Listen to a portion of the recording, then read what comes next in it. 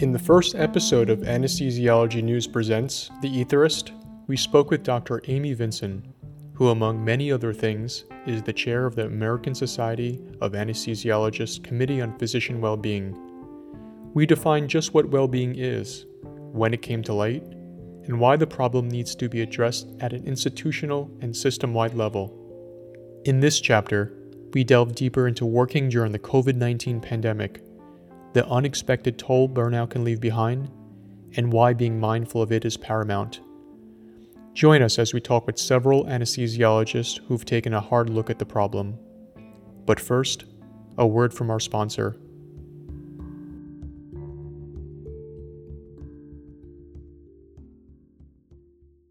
Discover breakthrough technology with Masimo Rainbow Pulse CO-Oximetry, featuring SpHb, non-invasive continuous hemoglobin monitoring, and PVI, a non-invasive dynamic indicator of fluid responsiveness. The Rainbow Pulse CO-Oximetry platform is designed to help support blood and fluid management initiatives without additional equipment or setup. Visit Masimo.com to learn more.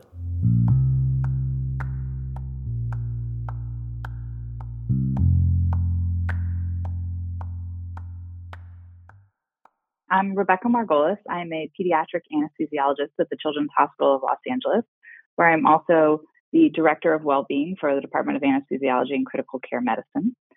I am also, of note, the founder and chair of the Society for Pediatric Anesthesia's Committee on Physician Wellbeing. And this has been a topic near and dear to my heart for many years, mostly because it started as an interest for me because I served as our residency director for many years. And I first started to be interested in the topic when we had a physician suicide and started to really unpack and understand the many layers that need to be understood to understand what is physician wellness and what goes into physician well-being.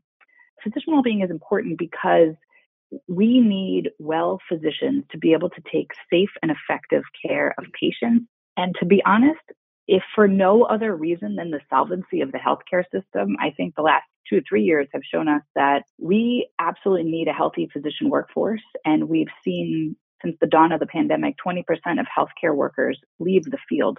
And we are facing now unprecedented staffing shortages. And indeed, unfortunately, are seeing these staffing shortages trickle down to poor patient care. So I really think it's part of a public health crisis that we care about physician well-being. So, in your opinion, what is the main culprit of burnout? I think broadly, it's not feeling valued and having such specialized training, but spending much of your time doing things that are not practicing to the top of your license. Now, in anesthesiology, this looks different than what it would be for a primary care doctor who's spending hours getting pre-authorizations and doing clerical work. And as anesthesiologists, we are constantly, particularly because of these staffing shortages, being asked to do more with less. I'm cleaning ventilators. I am turning over rooms. I'm putting in preoperative IVs or giving medicines and documenting in the medical record. These are all previously nursing or tech jobs, but there's such staffing shortages that it's, we're still in the hospital. So, you can add that to your daily workflow. And eventually, it really does become the straw that breaks the camel's back, especially with the more specialized care that we are delivering. We depend on teams to do their specialized role. And now, if we have members of the team, many of them are new. They don't have the experience. So we really have to micromanage every level of a patient's care, and it's just not possible. The unfortunate nature of reimbursement and the way our healthcare system is set up is that we are ending up being treated more like cogs in a wheel rather than professionals on which the system depends. We are made to feel replaceable when in fact, I think we are learning we are not actually replaceable. I think that we have thrown some gasoline on the fire in the recent years with the public having a significant distrust of the healthcare system and distrust of doctors that feel like we don't have patients' best interests and hearts when in fact, those of us still going to the hospital every day are trying to do our best to take the safest care of patients in a very broken system, and feel often that the understandable anger of a parent's, I do pediatric anesthesia, so there are times during this pandemic that patients have waited in ERs for 2-3 days to get the care that they need. And the parents are sleeping there with their child. And by the time, as an anesthesiologist, they get to the operating room for their, appendix or broken bone or whatever, emergency that they have, they unleash on us. And I understand as a parent and a person where this anger comes from, but it's hard to deal with the anger of everybody and other staff who are frustrated when, it's like, be nice to those who showed up. We're still here. And I think that's very, very hard.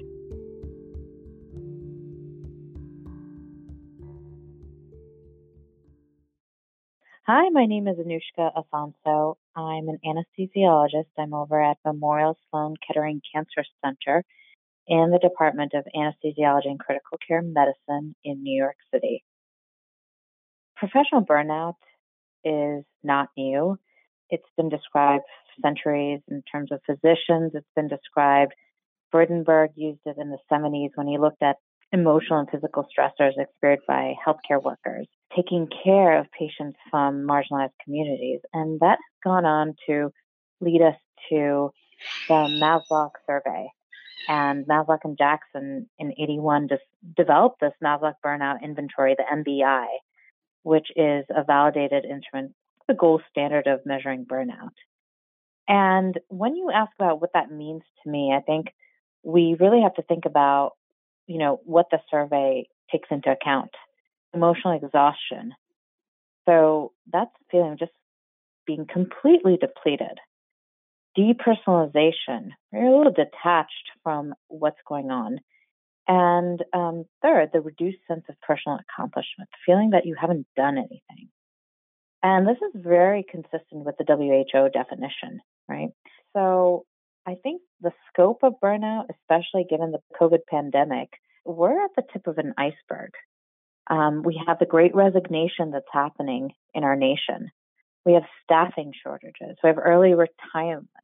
We have people who are dealing with PTSD from the COVID pandemic. We have the second victim situation. We have lack of resources right now. I think we're really at a point where more resources need to be put into the drivers of burnout in physicians. I think there are many drivers in terms of what is affecting physician wellness.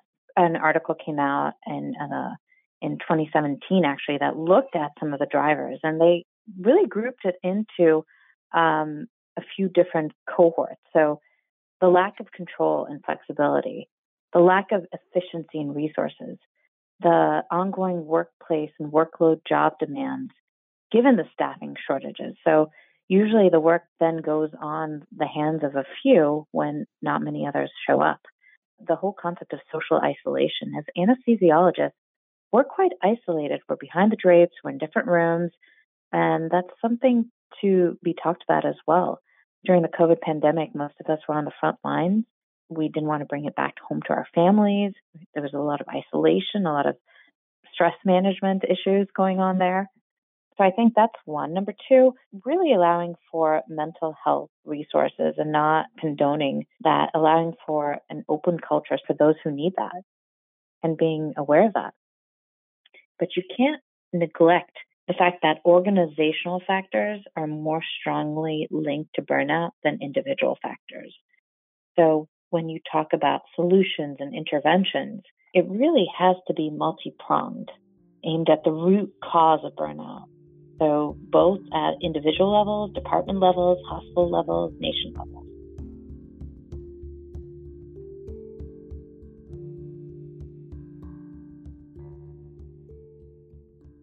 Breakthrough technology, breakthrough outcomes.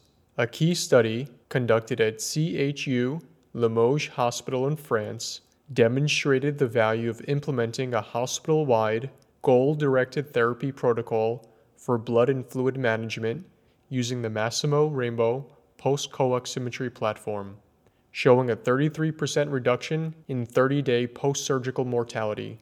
Visit Masimo.com to learn more.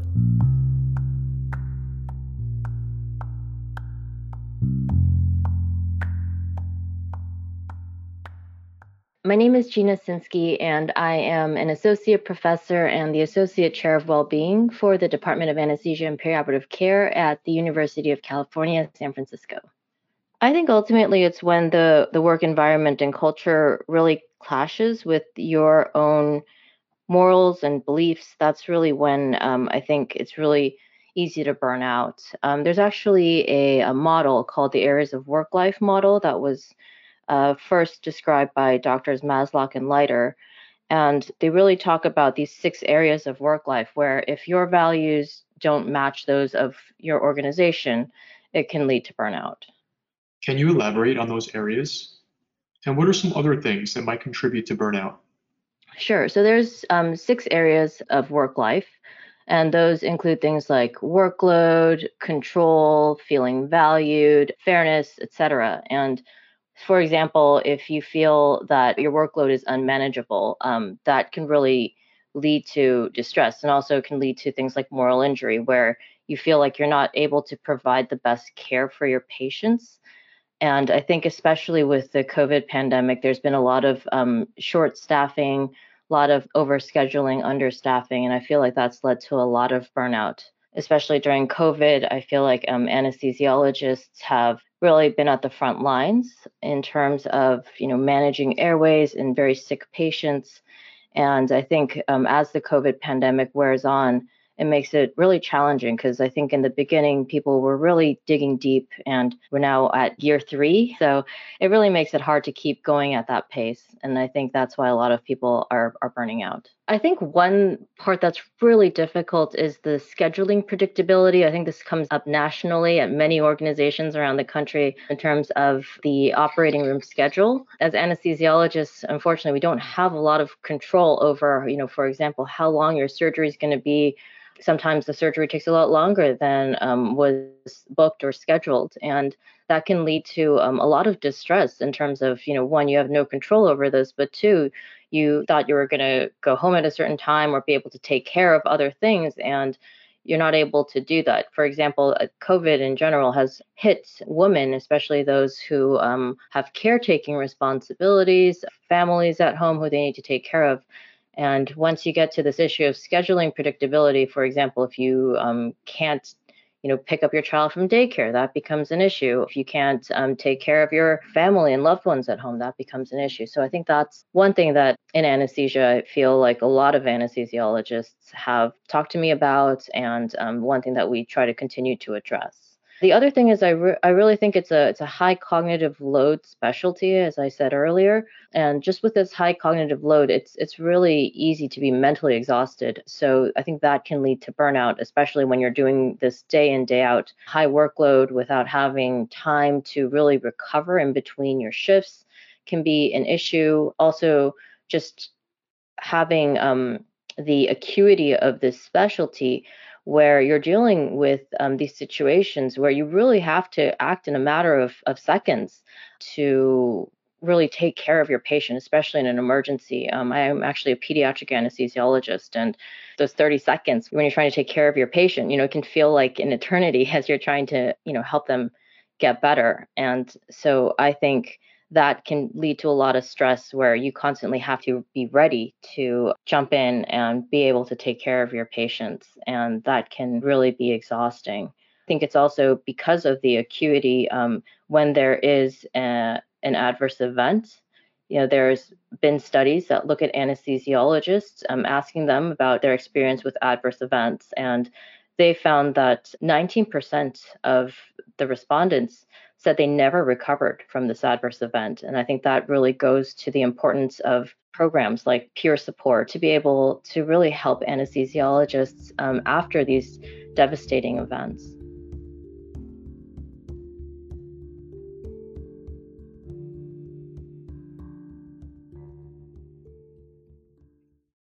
So I'm Johnny Ellis, MD, and I graduated from medical school at the University of Chicago in 1982.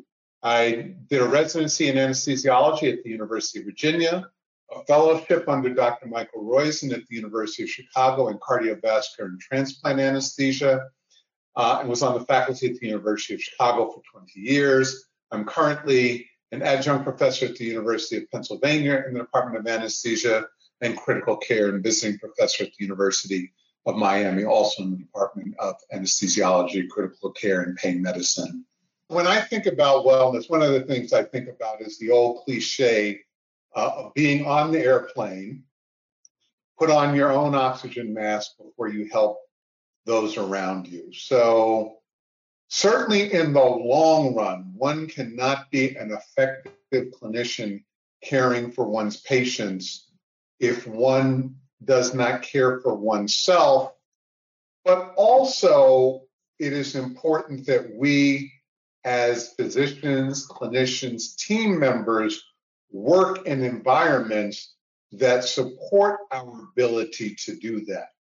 And I bring that up because very often, and this is not an original thought on my part, some folks will say that wellness is an impetus of the individual to maintain for themselves. And I think equally important are the systems in which we work that enable us to do that so that we can perform our best. And that works in all sorts of ways.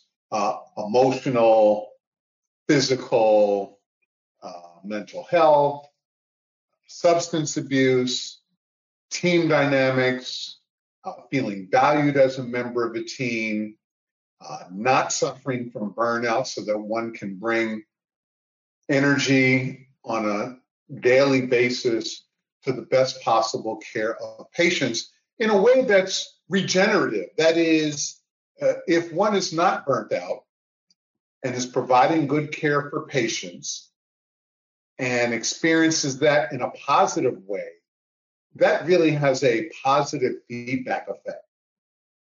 I feel better, I give better care to my patients, I have good outcomes, that comes back to me. And certainly we would prefer not to have situations where work is unnecessarily stressful. There's obviously always going to be a certain amount of stress in caring for patients in very challenging medical situations, and challenges in caring for patients in situations where there's a demand for time efficiency. But we want those to be positive effects and not negative effects, such that undue stress causes people to have, and when I say people, I mean clinicians, to have maladaptive responses that just make for more of a vicious spiral in the long run. How do you think the COVID-19 pandemic affected anesthesiologists and the field as a whole? We talked a little bit about COVID-19, and I no longer practice. And so this is from talking to colleagues of mine, and yet I can't really imagine the stress that people have been under to be at first scared of loss of life or bringing home an infection home to someone who might be immunocompromised, elderly in one way or another, working with inadequate equipment, personal protective equipment, etc., dealing with stresses of patients who may not appreciate all that we do, the always existing challenges in having other members of the perioperative and the hospital team appreciating what we do. And now, more recently, I certainly experienced this.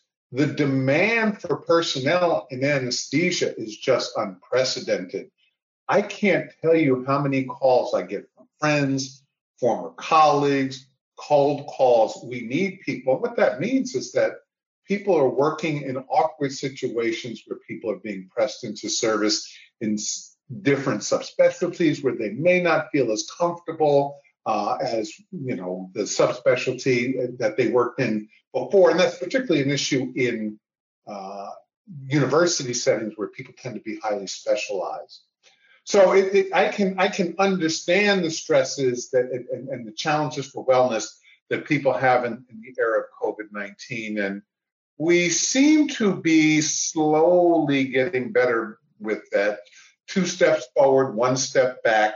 And hopefully we can get to a time where we're doing 3 steps forward and 1 step back. But the whole effect of the Great Resignation, and people certainly of my age, I'm now 64 years old, saying, I was going to work another 2 years, but I'm out. That just puts more pressure on the remaining younger people. And so there's certainly challenges ahead. And I think to the extent that institutions can recognize that anesthesiologists, anesthetists are the backbone of providing services in the hospital, particularly in some of the services that are most remunerative for the hospital: orthopedics, cardiac procedures, GI. If you don't have a high-functioning, resilient anesthesia department, those services are going to have trouble running.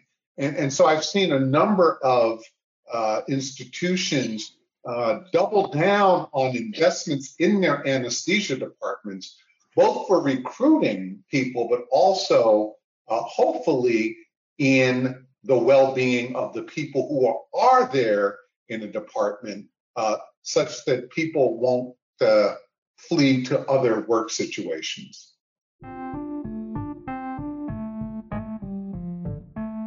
Stay tuned for episode 3 of Anesthesiology News Presents The Etherist, where various other experts discuss a few additional issues in the well-being realm, including managing stress and dealing with the cognitive workload as a resident. We also hear from a European anesthesiologist about cultural differences in the specialty.